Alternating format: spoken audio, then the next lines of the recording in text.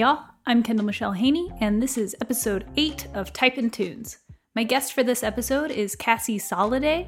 Cassie has spent the last few years over at Wild Canary on Puppy Dog Pals as a production coordinator, script coordinator, and then as a staff writer, which is why I've asked her to come on and talk to us about moving up that ladder from production management all the way to staff writer.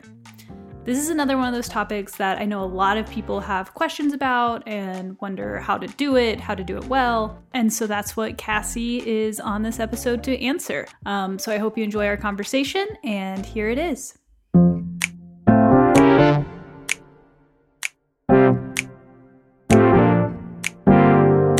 Okay, so I am here with Cassie Soliday. Thank you so much for coming on, Cassie. Thank you for having me. I was so delighted when you reached out because A, when you started the podcast, I was like, yes, we need this podcast. And then B, you asked me and I was like, oh my God. I'm so glad. It's been nice that that's mostly been the response. People are excited to come on. But I'm finding it's way more exciting for me to get people on. And I try not to just fawn over you people the whole time. But I'm super excited to talk to you. And I think that the topic we've kind of chosen for you and to hear about from you is going to be super helpful. It's something I get a lot of questions about. But before we get into that, I would love to just talk about your specific journey. So I know a little bit about your childhood, but do you want to set the scene for us and sort of talk about if you were a writer as a kid and how you started pursuing this? Definitely. So I wanted to work in animation since I saw two movies. It was Nightmare Before Christmas and Toy Story. I didn't really know what that meant, like to work in animation.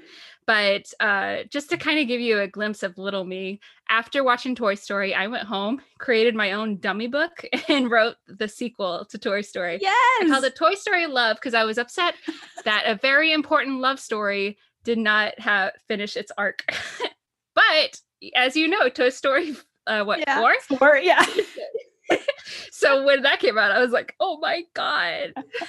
How true. I didn't write it, but I was so happy for them. Yeah. How close was your version to their... It's not close at all. All right. Well, it was basically Woody asking Bo out, and then they walked hand in hand with all their friends. Like, it was like 5 pages long, but it was my first book. Yeah. Bestseller in my house. Yeah. My mom gave me 5 cents. We all start with fan fiction of some kind. Yeah. But yeah, I actually thought I wanted to be an artist for most of that time. Okay. It was kind of always just art and writing. But so I'm from a very rural area of Southern Illinois, and there's really no opportunities there, like for the arts. I ended up going to college in Chicago, to Nice. Columbia College, and I was going for animation in the film and video department. And they were kind of like, everyone said the redheaded stepchild of the film and video department, but I take offense to that because I've read it. We could just say stepchild. Yeah. But I have been a stepchild. Maybe I shouldn't say that. I don't know. We need to figure out a different phrase. Yes. Is what I'm saying. We got to update that. Yeah. So they really didn't focus on writing. They focused on creating your concept, storyboarding it out, and then animating it. Okay. They didn't really spend that much time on scripting. Yeah.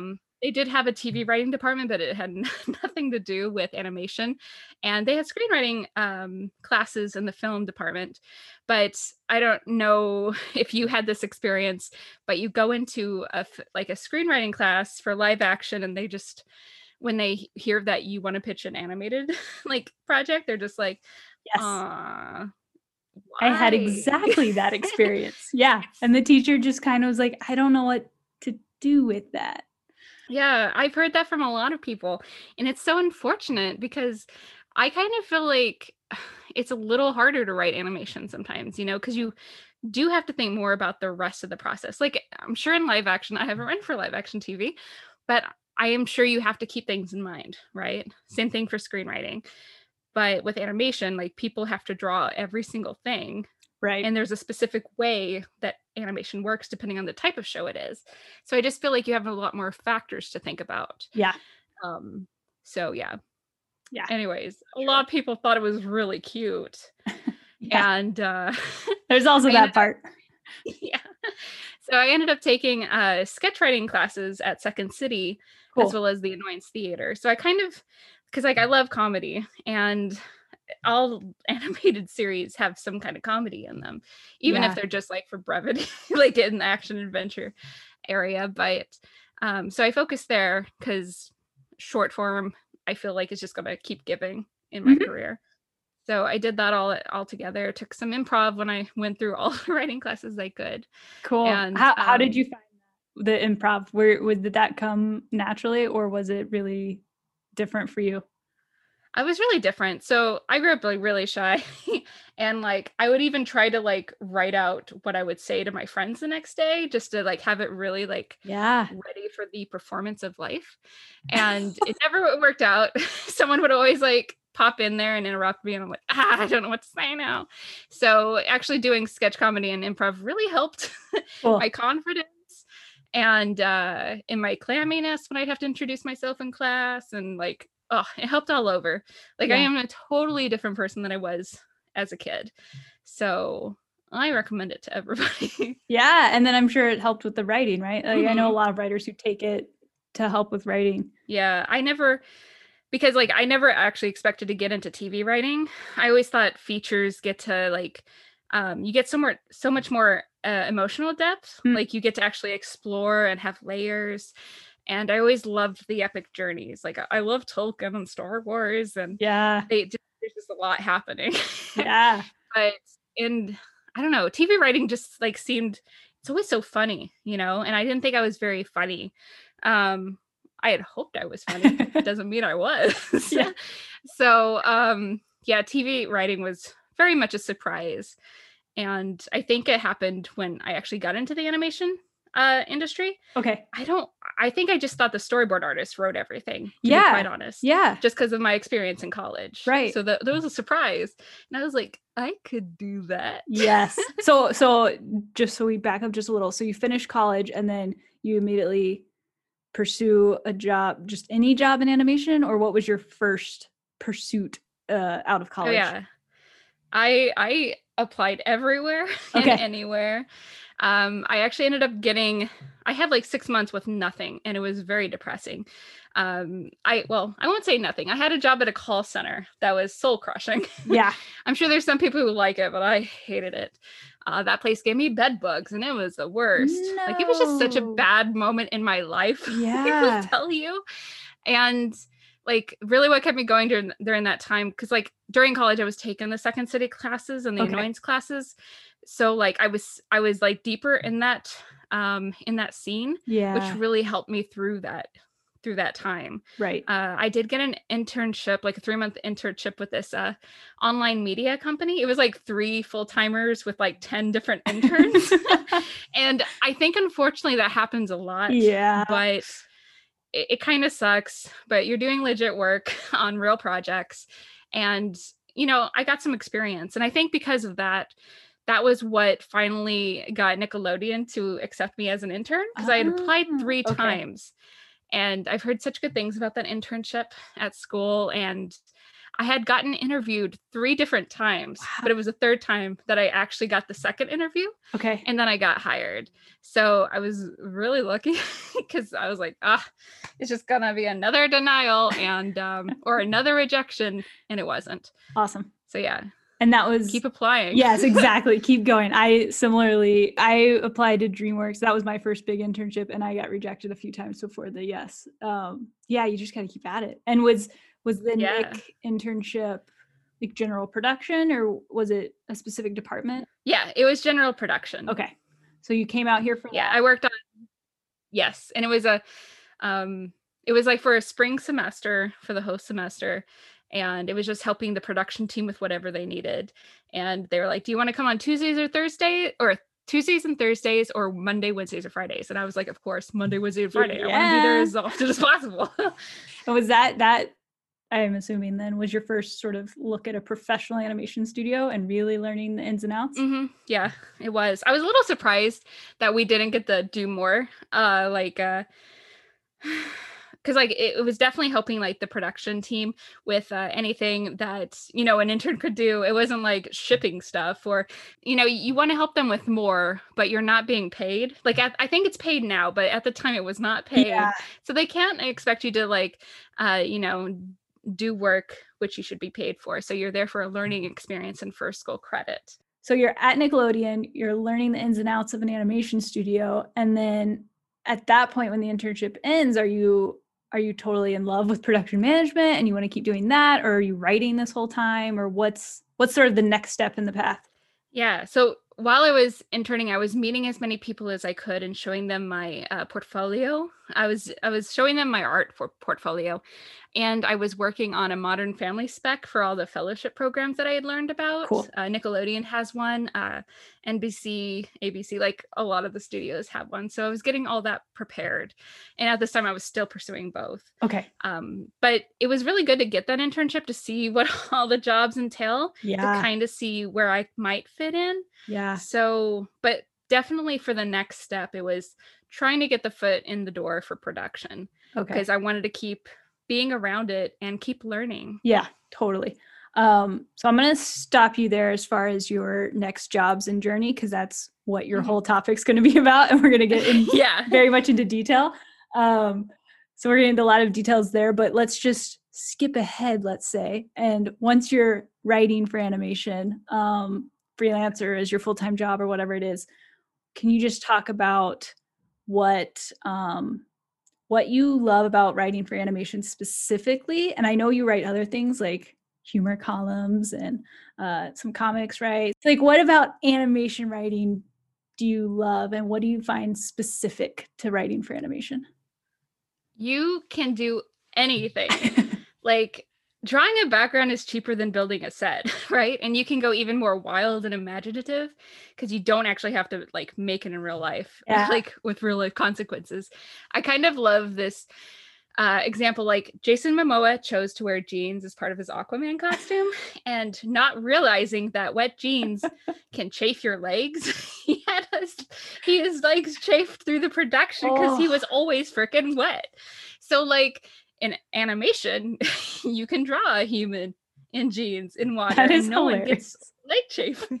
I think of it like that. That's what's key, is really to save legs from chafing. That's what we're all in this for. Yeah, that's awesome. I also wanted to say, practical wise, I feel like live action seems to have fewer action lines and more space for the director and actors to really show up and explore and discover things, at least in the half-hour TV scripts I've read. And I find it so interesting to read animation scripts and then in live action and see the differences.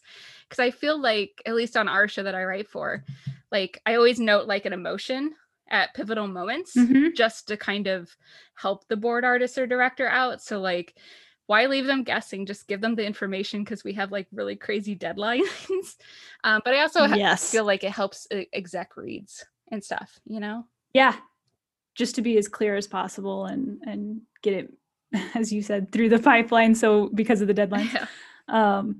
Did you find it was interesting to me when I first started writing an animated script that was going to be produced, like a first real one, how much camera direction and stuff we put in? Was that a learning curve for you? And was that one that you enjoyed? I like not putting as much camera direction in, because like, it's kind of taking away a fun part of someone else's job, you know?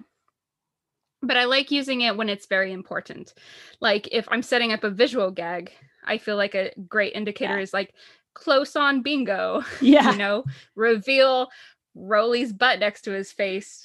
He had no idea, you know, like stupid stuff like that, and really genius stuff like that. Yeah, I was going to say, way it goes. Comedy. Yeah, but if you're using those all the time, and it also depends on the show, I'm sure. Because I've heard people that work on like an action adventure show are much more strict and very specific. So obviously I would adapt to whatever the show needs. Right. But as I currently write on my current show, I've kind of just brought that into my own process. Yeah. So I very rarely use camera action and direction. Have you ever seen scripts where it's like, we see a silhouette of a man walk across like the hilltop? Like, that's interesting. I haven't seen that in an animation script yet, but also I'm sure everyone has encountered this. Animation scripts are really hard to find. Like, you can find some features, but TV is so hard. So hard. I haven't really seen the we see verbiage in an animated script yet. Yeah, I've been on a couple shows that use it, not heavily, but like you were saying, anything to be super clear and just get the action across so that the board artist can keep it moving. Mhm. But probably even more common than we see is even the show I'm on now, a lot of we hears if we're gonna do an off-screen sound. But yeah, I found that, well, every show's different, like we said, but whatever's gonna keep the thing moving is my Mhm. goal. Whatever's gonna just get it through production, and get the least amount of. Are there any shows that really Mhm. inspired you Definitely. to get into this? I mean, Toy Story, as you mentioned, A Nightmare Before Christmas, but were there any shows that you watched either as a kid or once you started looking into writing for animation that Yeah. were kind of like the ones you wanted to write for style of? Yeah. Yeah. Well, I loved 90s Nickelodeon. Like Rugrats was always on. So that Hello. was definitely a major point. And also like babies going on adventures and like they were like kind of stuck to their house in their backyard. And that was Yeah. it's really interesting how many stories they came up with with such a small playground. But once I actually started thinking about TV writing as a like a goal, I would say Steven Universe. Like they like because I mentioned emotional depth and features and how I liked how you could handle bigger themes Yeah. and arcs. I have to say that so I love Steven Universe and I feel like it was a game changer, right? Like talking about mental health, really dark things, Yeah. honestly, and loss and grief and coming to terms with all that, discovering yourself, coming of age, like all the cool things. And like not every show will be able to allow that, but I'd liked seeing the beginning of cartoons having a little bit more substance than just gags. Like I love gags Yeah. and I will leave room in my scripts. I will write a lesser page script so you have room for your gags.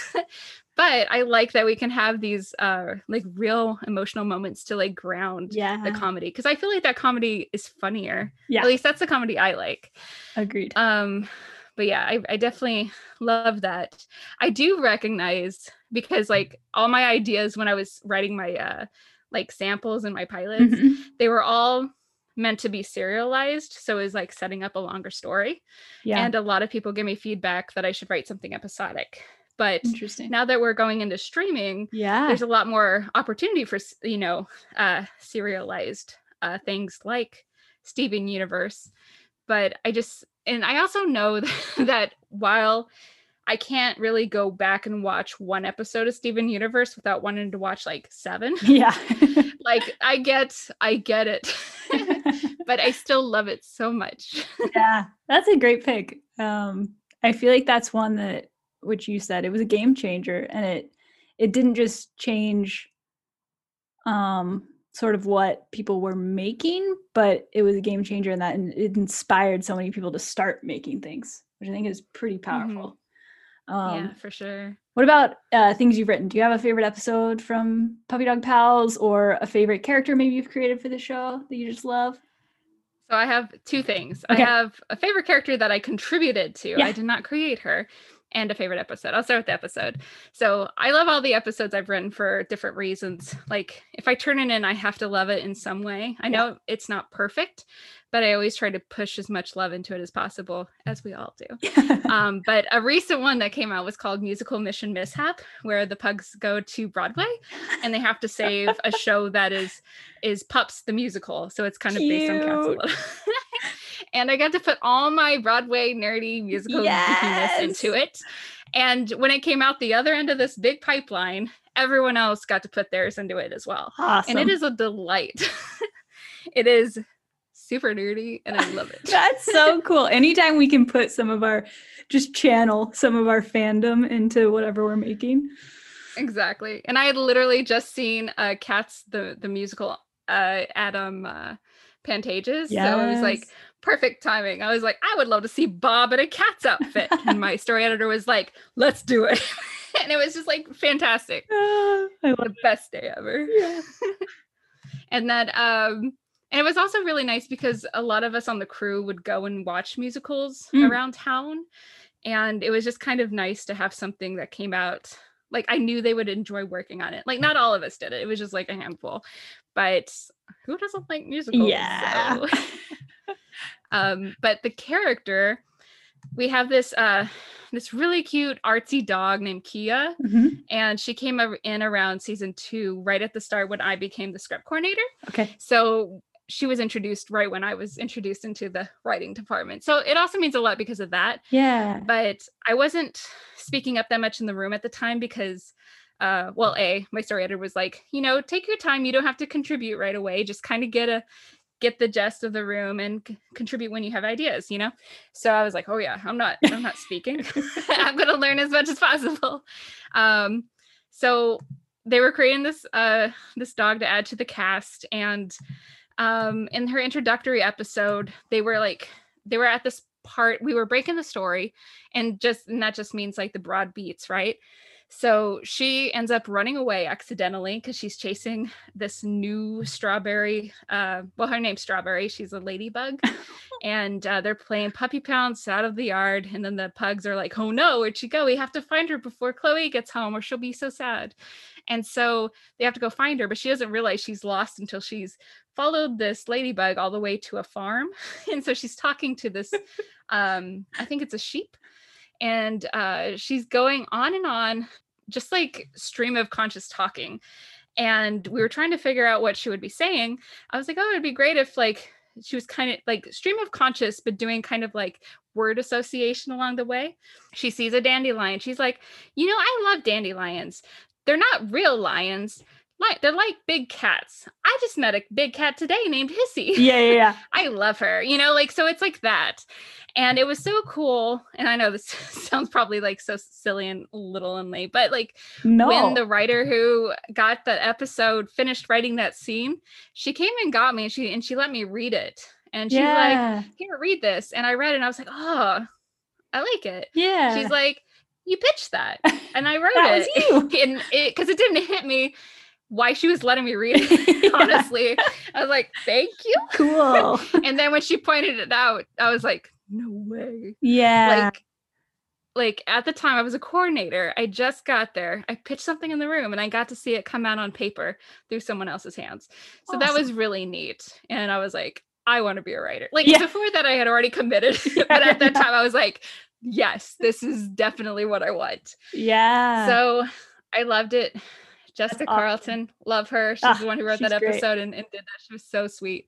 So I remember that moment so much. I love it so much. That's very cool. I feel like we all need those moments to just encourage us and keep us going. Those magical moments. Exactly. Do you have a favorite step of the writing process? Not really. I try not to label things favorite or least favorite in the process, because then I'll just dread it or look more forward to it. I kind of just want it to be all like, I can do all of it and it's just okay. Yeah. But I honestly, I have super anxiety through like most of the process. Yeah. So I just kind of focus on the story and expanding it along the way. Yeah. And that like just looking at the next step, the step I'm at and the next step coming up helps me a lot. So yeah, managing anxiety is fun for the record. Yes. But I will say, and I'll be honest, my weakest point is the springboard. On our show, they're like 2 to 3 sentences, act 1, act 2, and not going into act 3. I've seen other shows that have longer premises. Yeah. I find it so interesting and I wish we had that a little bit, but I get it, I think it's also easier to get things approved when you give it as little information as Definitely possible sometimes. Be. Yeah. But I've gotten better at writing our springboards over the last 2 years. But yeah, brevity is a strength that I am working on. Hard, especially I think it's good, like you said, to try and only think of the step you're on and maybe the next one and not look too far ahead. But that's where I get into trouble, is I'm thinking about the script when I'm trying to write 3 sentences and it's nearly impossible. I also find like when you start thinking about how great the episode's going to be, like when you're writing just the springboard and then it doesn't get approved, then you're like more devastated. Totally. So I throw a bunch of shit on the paper and then I polish it. There you go. Yes. Just a methodical wiping. Yeah. This is insane. That's if it goes through. That's the process. That's what we do. Yeah. Okay, cool. So I paused you on your journey because what we're going to talk about today and what I'm very excited to get your perspective and advice on is the journey. Is the most, I'm going to say the most traditional, even though there's no one way to staff writer. It is probably the most common way, is sort of this path climbing up the ladder through production all the way to staff writer. So to start, I was wondering if you could just describe sort of those main steps, and then we can get into more detail about how to get each of those jobs, what they look like, but what are sort of the 4 or 5 steps to staff writer? Yes. So I took notes so I could keep my brevity on point here. So the steps are production assistant, production coordinator, script coordinator, or writer's assistant. Sometimes that's interchangeable between studios, and then staff writer. So as a PA, just for the record, I was never a PA in animation. Okay. I got my PA work through like freelance commercial gigs and music videos in the Midwest. Yeah. As well as I used my stage management for theater experience. Cool. As I tried to sell that as like equal experience. Some people were like, yeah, of course. And some people like, it's not equivalent. And I'm like, it depends on who you're talking to. Yeah. Well, between that and the Nick internship, I feel like. That's true. Yeah. But so I've seen assistants. I've worked with assistants. Production assistants, basically you assist your coordinator with their workload. Lots of note taking on many shows. Lots of filling in gaps. And, things that your coordinator can't take on, they'll give it to you, or things that you, like, you're just kind of like another set of hands and eyes for that department in most cases. For a production coordinator, you should be the expert on your portion of the schedule and make the artists' lives easier within reason. Don't let them put too much on you if it's actually their job. I will put that out there. It happens. Yes. You just have to be firm with your boundaries. That'll be a theme probably through me talking about production. But you do basically want to predict their needs and the needs of the show in general. There's like 2 different types of coordinator PAs that I've seen. Like sometimes you'll have episodic teams where you like are assigned like the even numbers throughout a production. So you just see it all the way through script breakdown, design, storyboard, editorial, shipping, retake, and you answer the questions for that episode. And then another one is when you're just you take care of a full department. Like I was a coordinator for story editorial on Puppy Dog Pals season 1. And episodic for the 7D is how we did it there. So like every show is different. Yeah. And it's kind of like appalling when you first get in. You're just like, why do they recreate the wheel every single show? Time. Yes. But it really is based on the group of people that go into that show. Because some things just don't work for some people. Right. And it's there, you can't really say why, but you want people to do their best work. So you make compromises. Totally. So, but for department, when you're a coordinator for a department, often it seems like story editorial is usually the same coordinator. But once an episode like goes into story, it becomes your responsibility to make sure it makes it to the next goalpost, which would be through editorial to shipping. So you would also be in charge of like connecting with the other coordinators of design. Like if a design pops up in story that was not on the design list, you send it to that coordinator so that they can make sure it gets into their pipeline. Yeah. And then I've also been a coordinator where I was just additional support. I didn't have a department. I was basically there to receive emails from our outsourced studio and answer all their questions, which was usually me going around to all the supervisors asking, what is this? Why do they need this? What is this, the backdrop, or what is this? So it's just a lot of asking questions. It made me feel pretty silly and stupid most of the time. So I always tried to find the answer myself first, because I mean, being creative, like, and being stopped all the time to ask questions, can take up a lot of time. Yeah. So as a coordinator, no matter what kind of setup it was, I always try to figure it out myself. Yes. until I knew I couldn't. Yeah. I never pretended to know the answer either. Just be honest. I don't know. Let me go find out. But if you can possibly hold all your questions for like after lunch before they get really deep into their work, I feel like that helps. That's like great. I had a producer who would always be like, there are no animation emergencies. Yeah. So like it really helps to know that although everything is important, like getting the work done is also important. So like you just kind of have to manage, you know? Yeah, for sure.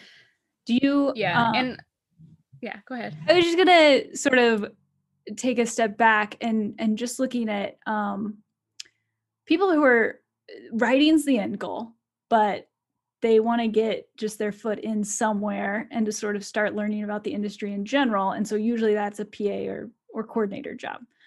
Did you find and do you recommend that when they're interviewing for those jobs, they bring up the fact that writing's the end goal, and that obviously the understanding should be they will rock this current job and everyone should give whatever position they're currently in their all? But were you upfront about that, and how did that help you or not help you? With Puppy Dog Pals, I was up front. Okay. But it was only because I knew I had another job waiting for me. So it didn't matter if I didn't get the job. Yeah. So I had the luxury of one offer already at the time, but this is the one I wanted. Okay. And I can get into why and everything. But yeah, so the first two production coordinator jobs I had, I did not mention that I wanted to be a writer. Some producers like hiring people with artistic backgrounds. Others do not, because they know they will lose you. Yeah. But yeah, when I went into Puppy Dog Pals, I was upfront that I wanted to be a writer. So I was going there because they had script coordinators at their studio. They did not have that at Disney TV, which is when I was there. They didn't have like the writing apprentice. Yeah. A writing apprentice like they do now. Yeah. And their script coordinators, while they did have them, they didn't work on the shows specifically. Right. They were more like archivists. Yeah. That's how it was explained to me. Yeah, that's a good that's accurate. That's a good I was always by their title. I was like, but you're not really what anyone thinks of as a script coordinator. Archivist is a much better title for them. Yeah, I also feel like at the big studios, it's so hard to be seen as anything else when you're in production. Yeah. Like, I think as artists, I've heard it can be tough for them too. But also, I don't know, I was on a show where they're like, oh, you're a background designer that also does props. Let's give you more, or vice versa. And so I don't know, it depends on the people looking at you. That's the crazy thing, is that like you can't control anything in this industry. How people see you, how they respond to you, you can only control yourself. So I knew that even though I could go on to another show, which I really did want to go on to because it was a great team, but I knew that after a year, I would probably still be a production coordinator. And I really wanted to make some headway into writing. Mm-hmm. So script coordinator is what I wanted. And so when I spelled it out for, Liz and Janine, our producers at Wild Canary, they were more than ready to support me in that goal. Great. And they needed a story editorial coordinator at the time. Yeah. But they were like, but you'd be around story all of the time. And I was like, I know, I just really wanted to be a script coordinator. And they're like, don't worry, we got you. And it was so nice. Yeah. But, and ultimately they kept their word, which is crazy because they didn't get to make the decision who the story editor hired. Right. So thank you, story editor. Mwah, mwah, mwah, mwah. I'm so thankful. That's probably weird that I just sent him a million kisses. He loved it. No, I hope so. They were friendly kisses. Well, yes. Very thankful. Just going to replace it with puppy licks, and that's even weirder. But more on theme. So it's more you have to weigh it. Okay. I don't know where I'm going now. No, that answers it. So it can be tricky to voice when you're interviewing for a straight production job that you're hoping to not be there long because you're wanting to get into writing, or at least closer to writing.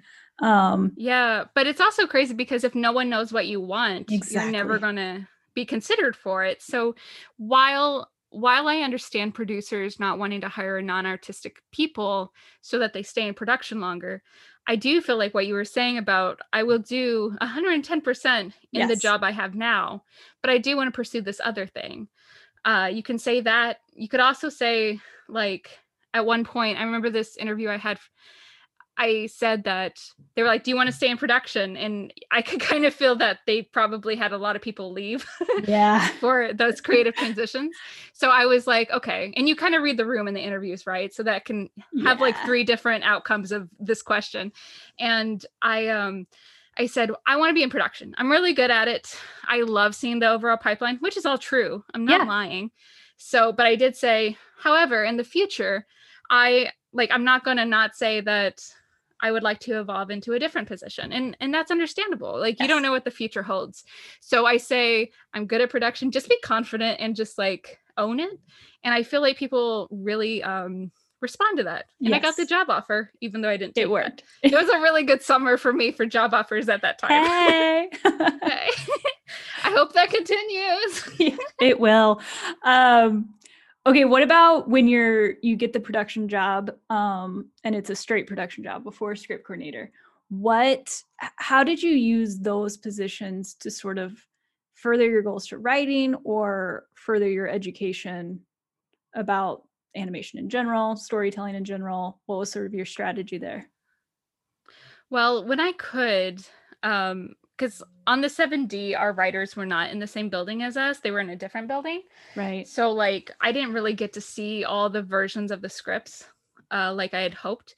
However, I did get to read the script and watch it go through storyboards. Mm-hmm. And it's amazing how much sometimes, not for the 7D, they were very strict in sticking with the script.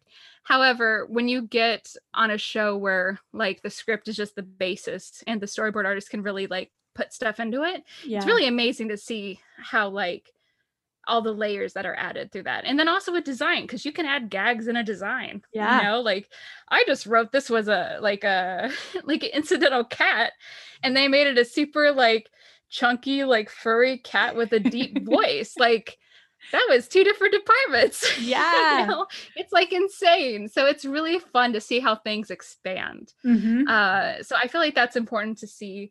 And anything you learn in production and in witnessing the pipeline and how everyone contributes is going to help you in writing. Yeah. And like, and I know we've talked about this where like, I would love to be a showrunner one day for a show I create or for just a show in general, because I love the production pipeline. Yes. I tell people I could talk about this forever and I don't know, I need to get a life, but I love it so much.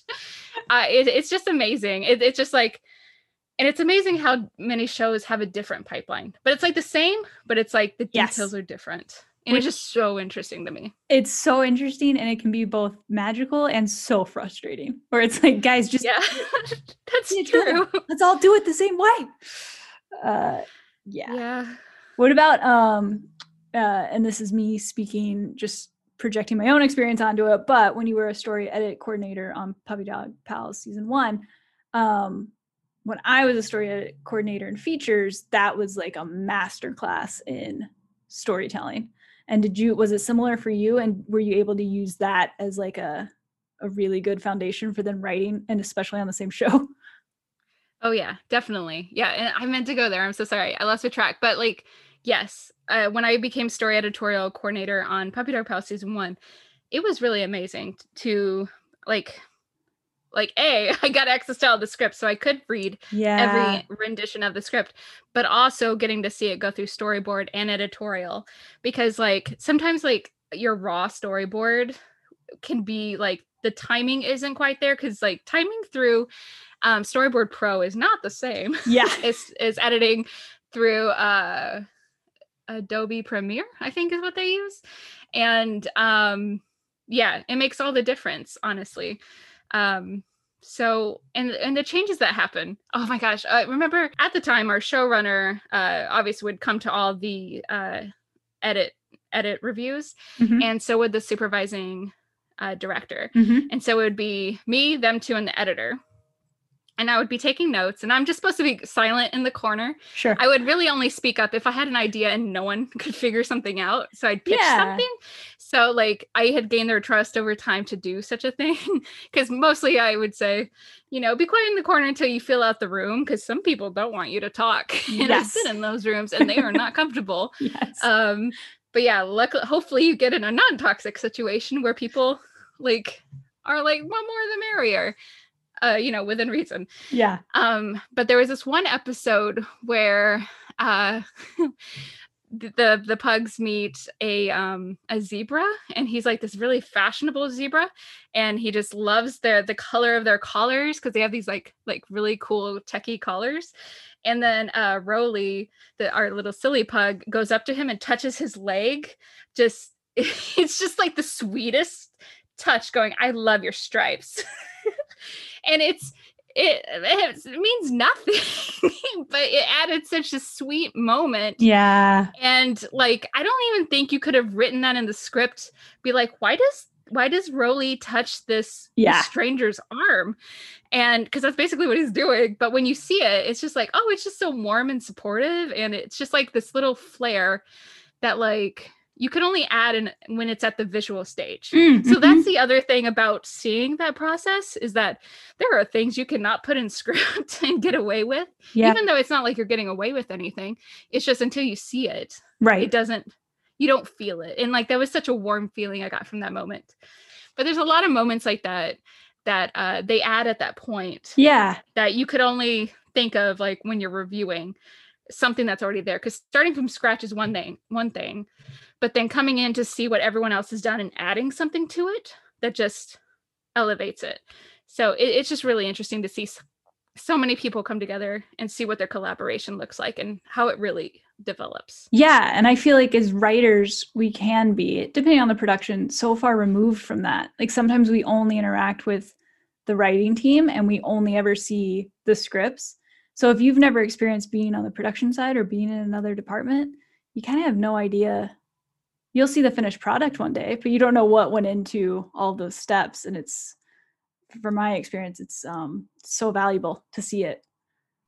Yeah, I feel like it makes you really understand the weight of what your words mean.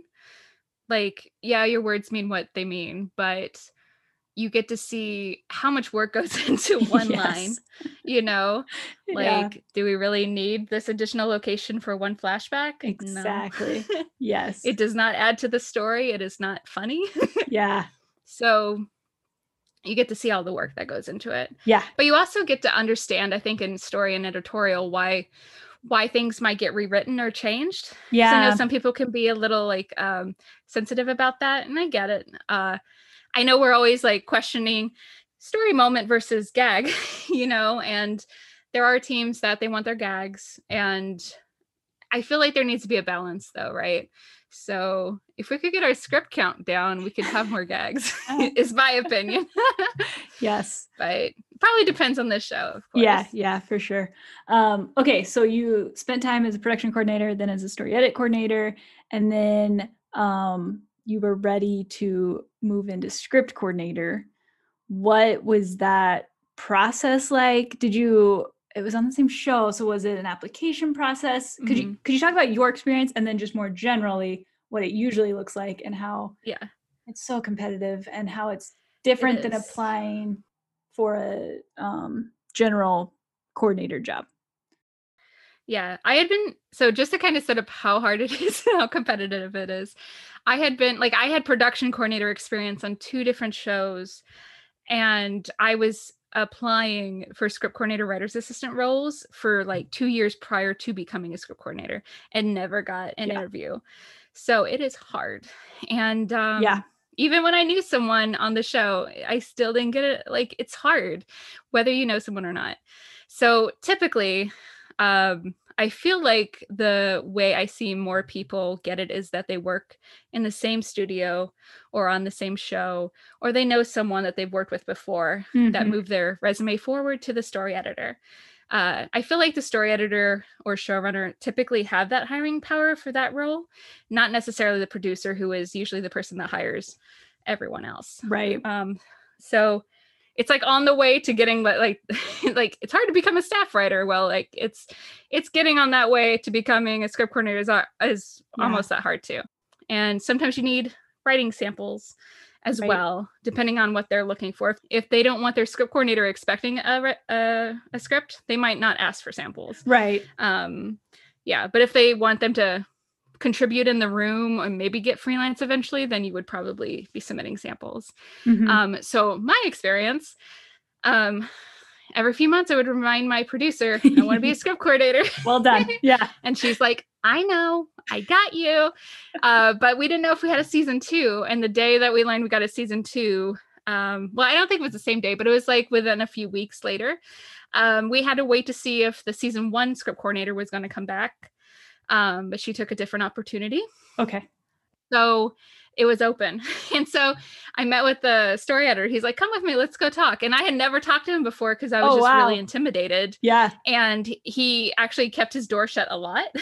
So I didn't want to be the asshole that went knocking on his door to be like, I want to be a writer. Yeah. I know you have a deadline.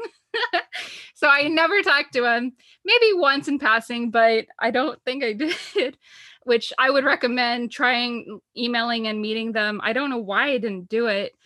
That's what I would do differently. It worked out for me, but for you, dear listener, please be more proactive than I was at that moment. So we went in his office. I sat down. I was so nervous. I was like, this is the moment. This is it. And he was like, so I heard from Janine that you want to be a script coordinator. I was like, yes, I do. And I'm screaming on the inside. And I was like, do you want to read my sample? Like, just like vomit, like, just, do you want to? And he's like, no, that's okay. I need a script coordinator. This is what they would do. Are you interested? I was like, yes, I am. Wow. I was like, are you sure you don't want to read my samples? And because I was like worried. I was like, what if I'm not up to snuff? Like, I'm so worried. And he's like, nah. Amazing. And I was like, okay. So yeah, I was really amazed. And I was also really thankful because looking at those samples, like a year later, I was like, I would not have gotten that job if you looked at my samples. So I was very lucky. And from what I understand, there was no one else that they were considering. Okay. So I got really lucky. And I think it was because of, the VP of production and my producer. Yeah. So he just took their recommendation and he needed someone really quick because they were hopping into development for season 2. And so it just kind of worked out really well. Yeah. So yeah, I'm so very thankful and like kind of shocked and saying it out loud. Yeah, I understand. I've had some moments like that myself. I do think though that it's key that you might not have reached out to him, but you were, I don't want to say working because that sounds not as genuine. Oh, I was working my producer. But you were working that producer and you were consistent about it. And I think even if people mean well and have the best intentions, they get busy and they forget. So just constantly reminding her like, hey, if this opportunity comes up, I'm still ready. I think that's super important. And knowing that you crushed it as a production coordinator so that they could confidently recommend you to him is huge. Okay, so now you get this coveted role as script coordinator. What are your roles as a script coordinator? What makes a good script coordinator both in and out of the writer's room? So as a script coordinator, you'll be in the room, you'll be taking notes, you'll be proofreading and sending deliveries to network. You'll be archiving those notes, sending them to the writers if they want it. Sometimes they just take the email. They don't need you to send them notes a second time. Just depends. You kind of figure out the groove with your crew, and you do what helps them the most. Your story editor's right-hand person. You give them reminders. You anticipate scheduling issues and put it on their radar. Or if there's like something that comes up, because they can't be in all their meetings because they have the work that they need to do, depending on your show, of course, and your story editor. But there were some meetings that my story editor wasn't in that I would be in, like design breakdowns or storyboard things. And I could give him like any story issues that come up, be like, oh, this part was cut. They need this rewritten. Or like, trying to think of things.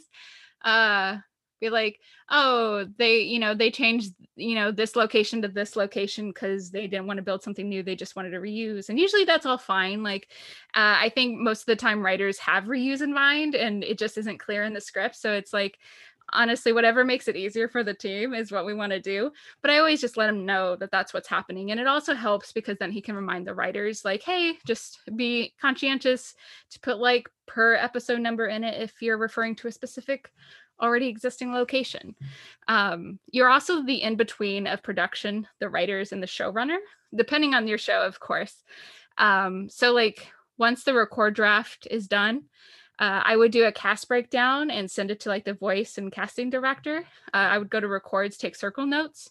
Whenever the audio came in, I'd send it to the store. I would put it on the server, but let the storyboard coordinator know. And so it's like just making sure people know that things are happening, and you're sending things to the parts of the pipeline where it needs to be. Yes. A lot of tracking too. Also, I don't know if a lot of coordinators do this, but I would do continuity. Like I would watch Yes. every pass of the animatic and check for pickups to be recorded and bring up any continuity issues when cuts are made. Because sometimes there would be like a setup for a joke and then like the outcome, and then it's like, well, that's like weird. I'll just point it out to the supervising director, and if it's fine, it's fine. Or like if something's cut, but then there's like a little reference to it like 5 minutes later, you're like, oh, you might want to rework that because that was into this part that you cut. I feel like it's helpful. And Yeah. but there's a good way and bad way to bring it up, because if you're like, oh, you don't know what you're doing, you messed this up, you want to be like, oh, just by the way, since you made this cut, look at this area, you might want to cut that too. It's just reminding, because everyone is doing so many things. I feel like in any production role, you just kind of want to pick up anything that might fall between the cracks, really. Yeah. So that's what I felt like being a script coordinator was like.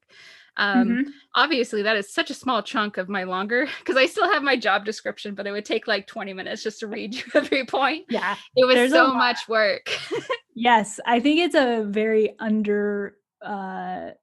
don't want to say undervalued, because I feel like I've been on writing teams where we care very much about the coordinator, but it can be an undervalued position. I don't think everyone always knows how much they handle. They only see them in the writer's room, and it's like, guys, that's a fraction of what they're dealing with. So what about when you're in the room and you're taking notes, and that's your top priority and most needed skill in the room, but how do you start making your voice heard? How do you start pitching? How do you start sort of being creatively involved in the room and working that out? Yeah. Well, obviously I wanted to do that as soon as possible, but I took my boss's advice and I tried to hold back. When you go into a new room in a new team, I think it's important to listen more than contribute, because there are certain pitches that just will never fly. And so you kind of get to see what everyone's pitching. You see the vibe in the room. You see how supportive it is. You see how open and honest people are being. And like, I love that about the writer's room. Like, you can tell like really embarrassing stories and come out with like a really genuine story, like perfect for preschool. And it's really cool. So it's really amazing to see an organic process like that, but also to see people fail. Like you see a lot of pitches that just don't, and you also see people be very humble at the same time. So you'll see how it's okay that like pitches sometimes just don't work. Sometimes the story editor just doesn't like them, or it's not right for this episode or for this like emotional story arc for the, for the characters. And it's okay. Like, it's okay that something didn't work. It's okay that no one likes your idea. And it's okay if a joke doesn't work, And sometimes if you get a bad pitch out, someone else can pick it up and run with it, and it becomes even more hilarious, So it's really cool to see that you don't have to be perfect and that you can fail. And the sooner you fail, the quicker you succeed. And I feel like it's like this nice little incubator for what life is like, but just like really super fast getting through it. Yeah. It's nice to see that, to witness all those things as a script coordinator when you're just observing the room. And so you can be like, okay, so whenever it is my time to be pitching, I don't have to be as terrified, because look at all these people doing it. I found that very helpful myself. So, okay, so let's go back through it. So you're in the room. You've now been there for a while. Maybe you've started pitching in the room. On your show in particular, were you then given freelance as a script coordinator to start writing for the show? Yeah. And what was that process like? So exciting. So it was season 2 that I became the script coordinator, and it was the end of the season when I finally got some freelance. I was given, like, along the way, I was given the opportunity to submit springboards along with the staff Okay. writers. And so I kept writing them, submitting them, hoping that, one would get approved. And finally, Disney approved some, and one of them was mine. And so I got to write the premise outline for it. And it was Cool. so exciting. And if I remember it correctly, I think he let me choose which writer wrote it. And that was such a hard, Yeah. it was very difficult to choose one, but I chose the person that was previously the script coordinator, because we'd bonded over being script coordinators, obviously. And again, all the writers are so amazing and bring something so unique to our show. Yeah. But I was like, I'm choosing Jean. So Jean Ansalvajera wrote the episode, and it was so good. Like all the jokes that I had put in, like the premise and outline, and like you can't really put too many jokes because you need to focus on story because there's not a lot of room. But like everything I had set up, she had like taken through, and she just elevated it and wrote so many more jokes and made it so sweet and so funny. And it was amazing. She brought me in kind of like what the other writer did. She let me read it before she sent it to the story editor, and in case I wanted to pitch some more jokes. And I think I added like one joke because it was so tight and so funny. I had nothing to add because she's just really honestly that good. But it was really cool. And there was this one moment where she actually added in a montage. She added a little manta ray in there because she knows how much I love them. And nice. Yeah, so I was like, I chose the right writer. There you go. Yeah. That's so cool. So that was the end of season 2, and then you go into season 3 and you're the script coordinator for season 3. And Luckily. Does that continue? Yeah. Are you getting more confident in the room? Are you able to build those relationships even more? And then are you given more writing opportunities? Yes, I got another episode like around 311. So it was like in the beginning, but it was a little later, which is fine. I feel like he gave me like a premise outline at the end of season 2 because he wasn't sure we would get a season 3. And I think that's really kind of him. It's like, well, if this is the only chance, like, let's do it now. But luckily that like the premise and outline went well. It didn't get a lot of notes, and he liked my work enough. He did give me another episode to write, and I got to write it all the way through script, which was really exciting. Awesome. Yeah. And so that one was Yoga Pups. And nice. I got, like I've told you, I really like wellness topics and self-care, and I really think preschool could use some more of that. Yeah. So it was really fun to write about. And also I just love these classes that have like goat yoga or frog yoga, sure. like puppy yoga. And I was so excited to write about it. And like, I don't mean to make fun of it. I think it's like awesome and it's hilarious and it's just so much fun. So I was excited to take something I love from real life and put it into an episode. Yeah. That's great. Cool. So then season 3 continued. Was that the only episode you wrote in season 3, or was there another one? And then tell me about the big staff writer moment. How did that happen? Oh boy. Okay. So I did get 2 more episodes in season 3 as a staff writer. So I made the transition at the end of season 3. Okay. One of our writers had taken another opportunity elsewhere, which was a really cool opportunity. So happy for her. And she had told me about it, I believe, after she had told our story editor.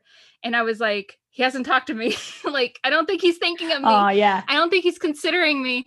And so I kind of like, oh man, I threw everything at the wall with this one.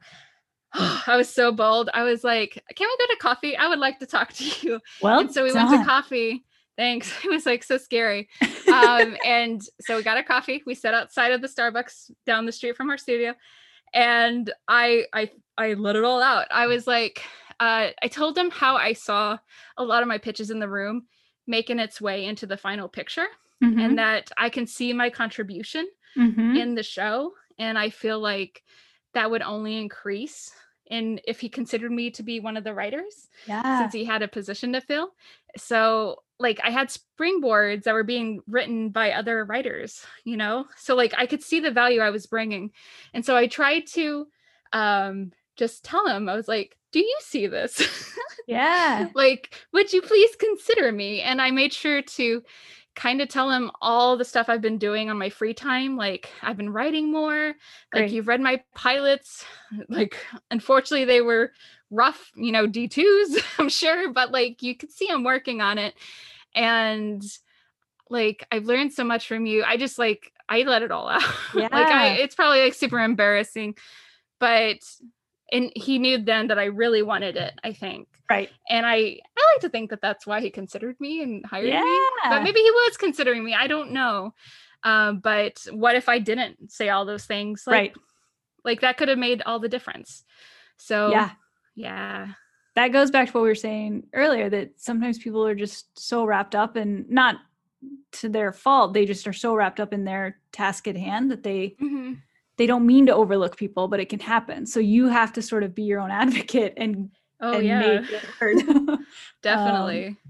I think that's great. And I will say, because I know it can be A, scary, and B, sometimes it doesn't go as well, is that I think, and correct me if I'm wrong, you probably knew, I mean, you even knew that you could ask him to coffee and be honest with him because you'd built a relationship over however many years at that point. And I think that's a key part.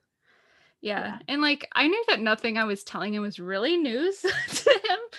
Like, right. I'm sure he didn't know some of the stuff I was doing on the side, but like you mentioned earlier, I do like to write like humor columns online. I have done theater. I do like art. Like, I have a lot of interests, but it all comes back to storytelling. Like, I want to write, and art will come into play at some point, I'm sure, hopefully when I'm show running, but it lets me write in a different way, I feel like. But I think explaining that helped too, because it seems unfocused, and I recognize that, but I'm a good writer, and I feel like at the time, especially, I felt like I had a lot of promise. I just needed an opportunity. Right. Like, I'd been working so hard, and learning curves I do really well with. I don't know. I could go on. Yeah. Yeah. No, I think it's great. I think it's also, again, I feel like I sound like a broken record because this is always my crusade, but you were also doing a great job at script coordinating. So he wanted to give you the opportunity. If you'd been doing terrible at that job, no one's going to want to promote you or give you this dream. Because they're going to be like, no, you've been making my life harder because I needed a good script coordinator. For sure. And I totally get why it's so hard when you're in a hiring position, because you want someone who can hit the ground running, that won't take more time off your plate, time that you don't have. So I know that when people who hire take like risks with like script coordinators or new writers, I get it, so I was sympathetic to that, but I just wanted to make sure I was being considered. Well, I think you'd proven yourself, though, that you were going to hit the ground running, too. I think you were the wise hire. You knew the show. You knew the characters. You'd already written some episodes. You knew the room. Yeah. Well, I had written that one episode at the earlier in the season, and then the premise outline. The two later episodes were when I was staff. Right. But the other thing about, oh my gosh, can I tell you about when they offered me the job? Oh, please. I love these stories. Did you cry? I wish I had a different, I didn't. I wish I had a different reaction, because here's what I thought. Okay. So, and I haven't talked enough about my showrunner, Sean, but these two people, the story editor and this executive producer, like literally have changed my life and have been so kind and great mentors to me on Puppy Dog Pals. Like, Puppy Dog Pals has changed my life. Okay. Like, I may go through a drought. It's changed many lives. I love that. But yeah, if this show had not happened, I feel like I would be dunced. I don't know. Like, even if I don't get another job for like years, like, my life has still changed because of this. I hope I get a job, and you will. But thank you. But anyways, I cannot thank them enough. But anyway, so these two brought me into our EP's office. They sat me down. They sat down. They're like, so as you know, we have a staff writing position open. And after a lot of consideration, we'd like to offer you the job. And I didn't say anything. I just kind of stared at them. And then the story editor leaned in. He's like, we're offering you the job. And I was like, I know. Thank you. And I kind of thought they were going to say, just kidding. So like I didn't want to react big and then them like break my heart. And You fold, yeah. yeah, Oh, I don't know why I think people would do that for fun. Um, because I we've thought been that. burned before. I know. I also wondered if I was daydreaming or dreaming. I don't Oh, know. I have totally. a wild imagination, so I wasn't quite sure, which probably makes me sound crazy, but No. I wanted it so bad. Like I cried over Yes. this so many times. Like and randomly, like I don't know, you just get emotional. You want something so bad. You're so close to it. You're in the freaking room Right. as a script coordinator, you know? So like when something doesn't go right, you just get emotional over it. Not you. Yeah, Not I'm sure a lot of people I are more do. emotionally Here, stable than me, I'll but I'll make you feel better. The okay. day I was offered my first staff job, it was at a coffee shop. I drove home and I was so elated, on such a cloud nine, that I was out of my body. And when I pulled into my apartment to return to my home, I hit a parked car. Just I just Oh ran my right gosh. into it. Oh my And I was immediately like, okay, we're back down to earth. We are humbled. gosh. That is We now have to wild. deal with car insurance. So it's all, I feel like when a dream comes true, we just go to a different emotional state I and think so. there's no accounting for it. I love it. Oh, I love Yeah, that so it's, much. I'm so sorry you hit a car, but well, that's such a perfect example of the roller coaster yeah, that is a writer's life. exactly. Yeah, wild. Okay, so amazing. You finally believed them. You accepted the Yes. job. Oh yeah. And So then, I was like, oh yeah. They're like, you want it, right? I was like, oh yes, thank you. thank you. I'm gonna go wreck my car. So talk to me about then making the shift from being the script coordinator in the room to being one of the staff writers in the room. What was that like? It was pretty organic. I mean, I was a script coordinator for almost 2 seasons of the show, so I knew the team really well. But because we lost one writer, the dynamic was going to change anyway. Like our three writers were so tight. Like it was kind of hard Yeah. to be in with them as a script coordinator. Even they were that tight. Like it was beautiful. I feel like that's like all writing teams. Like that's what they should strive to be. They were just Yeah. perfect to me. The dynamic, of course, changed with different people, but so in the room, like I was already pretty active in pitching things. Mm-hmm.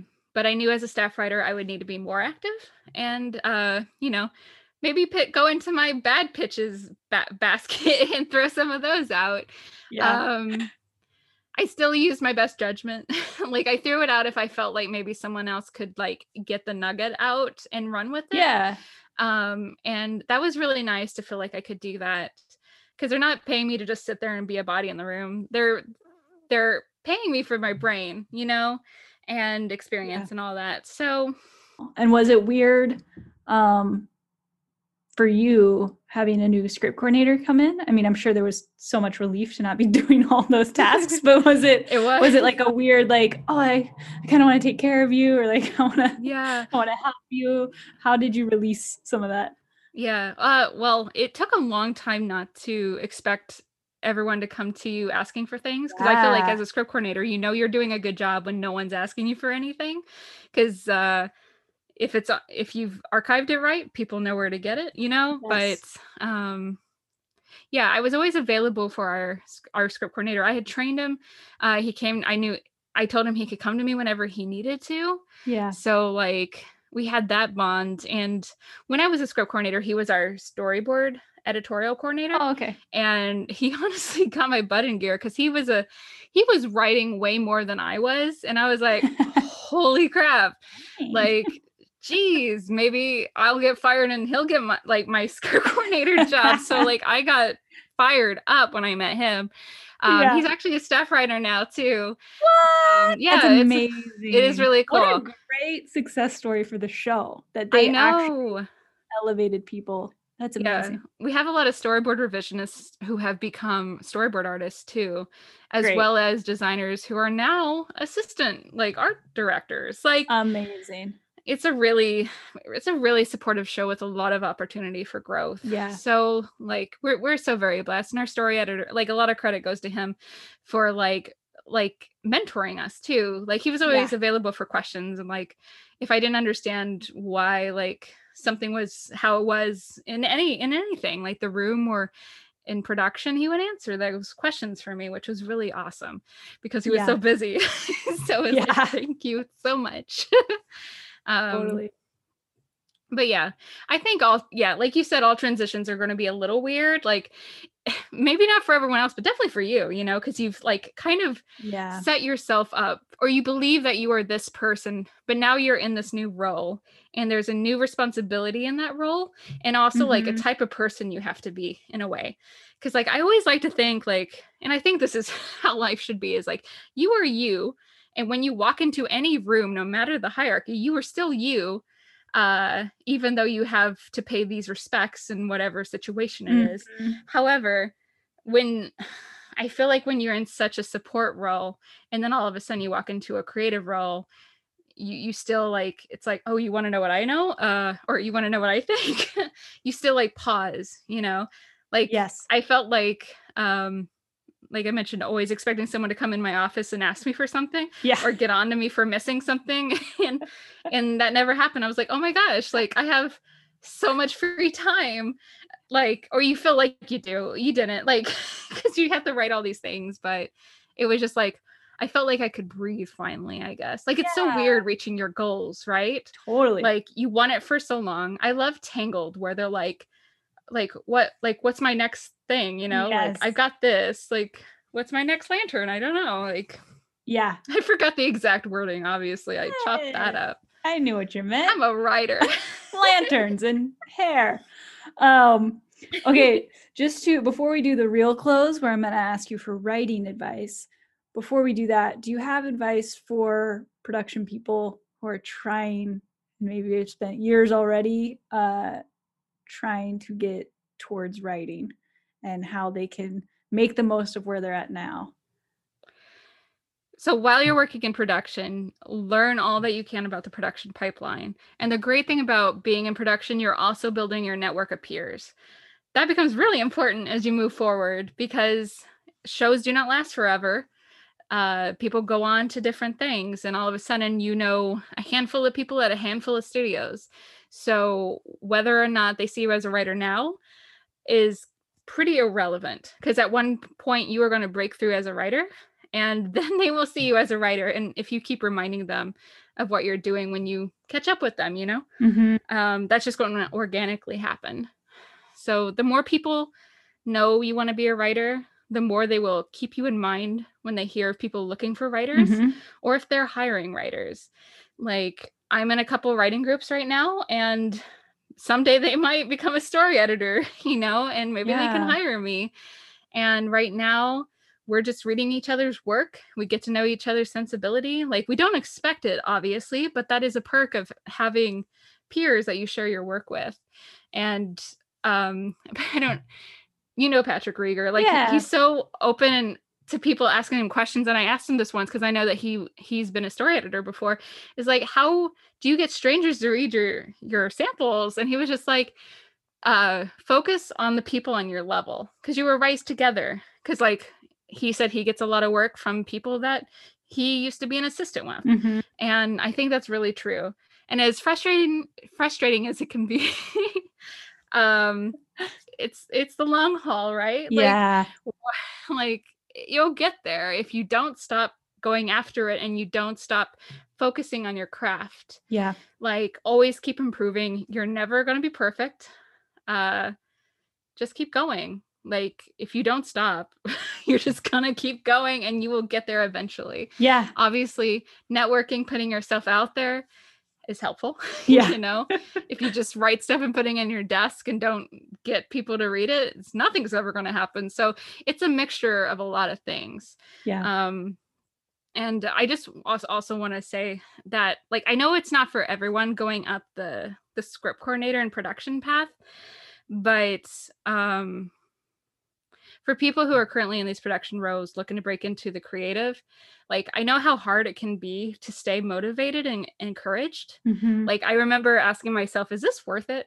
Like, am I going to be a script coordinator forever Yeah. or a production coordinator forever? And like, it's totally fine if someone wants to, but if you don't want to be, then like you need to make that change. And the only way you can do that is by taking action, and you can only control yourself. So even when you're getting all these no's, you have to keep doing it. Mhm. Like production roles can be emotionally difficult depending on your leadership and environment. They are non-union and often underpaid and sometimes without benefits. Like it's really fucking hard. And I actually wish that people would recognize this. Yeah. Because I feel like they are very like underappreciated. Like, yeah. and a lot of roles can be, and we should all just be compassionate here. But if I had to do it all over again, I would go up production again. And I would struggle to get in that script coordinator role because I've learned a lot. Yes. And I think that when I eventually get the opportunity to show run, which hopefully that happens, again, if I keep working for it, Mhm. surely it'll happen eventually. If it doesn't, whatever. I'm telling stories and I'm very happy. But like, I think I would also be kinder to myself and meditate while I was in production. Because like I took on a lot of unnecessary bullshit like on myself that was not my fault. Yeah. So have firm boundaries. Like animation may be an industry where people who love it come to work, but it is work and you deserve to be paid for it. And you deserve to go home at a decent hour. So like yes. while you are in production, working towards making that leap, definitely remember to take care of yourself and build those boundaries for you. That's great.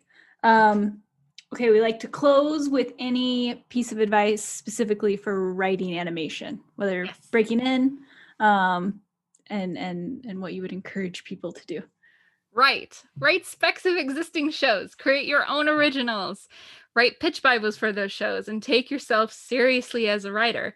Don't think if, think when. When I am a writer and I land an agent or a manager, I will have all these ideas figured out and ready to go. I like my first EP I worked with would always say, you always need an idea in the back of your pocket. Because if you're presenting one and it's not their thing, they'll ask, well, what else do you have? And you will have something. I wish I had more because now I'm paying a manager and it's not ready yet. It's not ready yet. I wish I would have done more writing on like original pilots. And so be ready because it's going to happen and you're going to be ready. Yeah. And that those pieces can also get you that manager or an agent too. Yeah. But yeah, have ideas, commit to those ideas. Don't second guess yourself because it's a waste of time. And worst of all, it wastes your time because honestly, why not you? Like there's a lot of people in the world that have really cool jobs. Like, why couldn't it be you? Yeah. I love that. Okay, where can people find you if you want them to find you? And please tell us all about your episodes that are out now, where they can watch them, and also your podcast. Just plug all the things. Okay. So I'm at Cassie Soliday across the web, Twitter, Instagram, and I think maybe TikTok. I haven't started posting videos there. I'm mostly there for cat, dog, art process, and comedy videos. Oh, sure. And my website is sassy.com. And I have a podcast called Ink and Paint Girls, where I interview women and non-binary folk who work in the animation industry. Yeah, I love it. What else? Puppy Dog Pals, is it on Disney Plus? Yeah. Where can people... Right. Puppy Dog Pals is on Disney Plus. Season 1 and season 2 are up there. Otherwise, you can pay to watch it on Amazon Prime. But hopefully they'll put season 3 up and you can actually see some of my fully written episodes. Yeah. But Good Reef is up, which is the one I did the premise and outline for. Cool. And while it's very hard to get a mermaid into a preschool show, I did it. Well done. Not a real one, but it is one. We'll take it. It counts. Okay. Thank you so much. I'm proud of it, though. You should be. Thank you so much for coming on. Thank you for having me. Kendall, can I just say, and you can keep this in here, because you are such an inspiration and you're such a doll. And I know that you didn't know this, but while I was a script coordinator and you were working on Rocketeer at Wild Canary, which is the same studio that makes Puppy Dog Pals, I always looked up to you, even though you didn't know who I was. I did know who you were, and I heard of your greatness all the time. And thank you for saying that. I will cut all of it out because I can't handle compliments. Oh, you should keep it. I'll keep maybe a little bit of it. Okay. I do appreciate it. Thank you.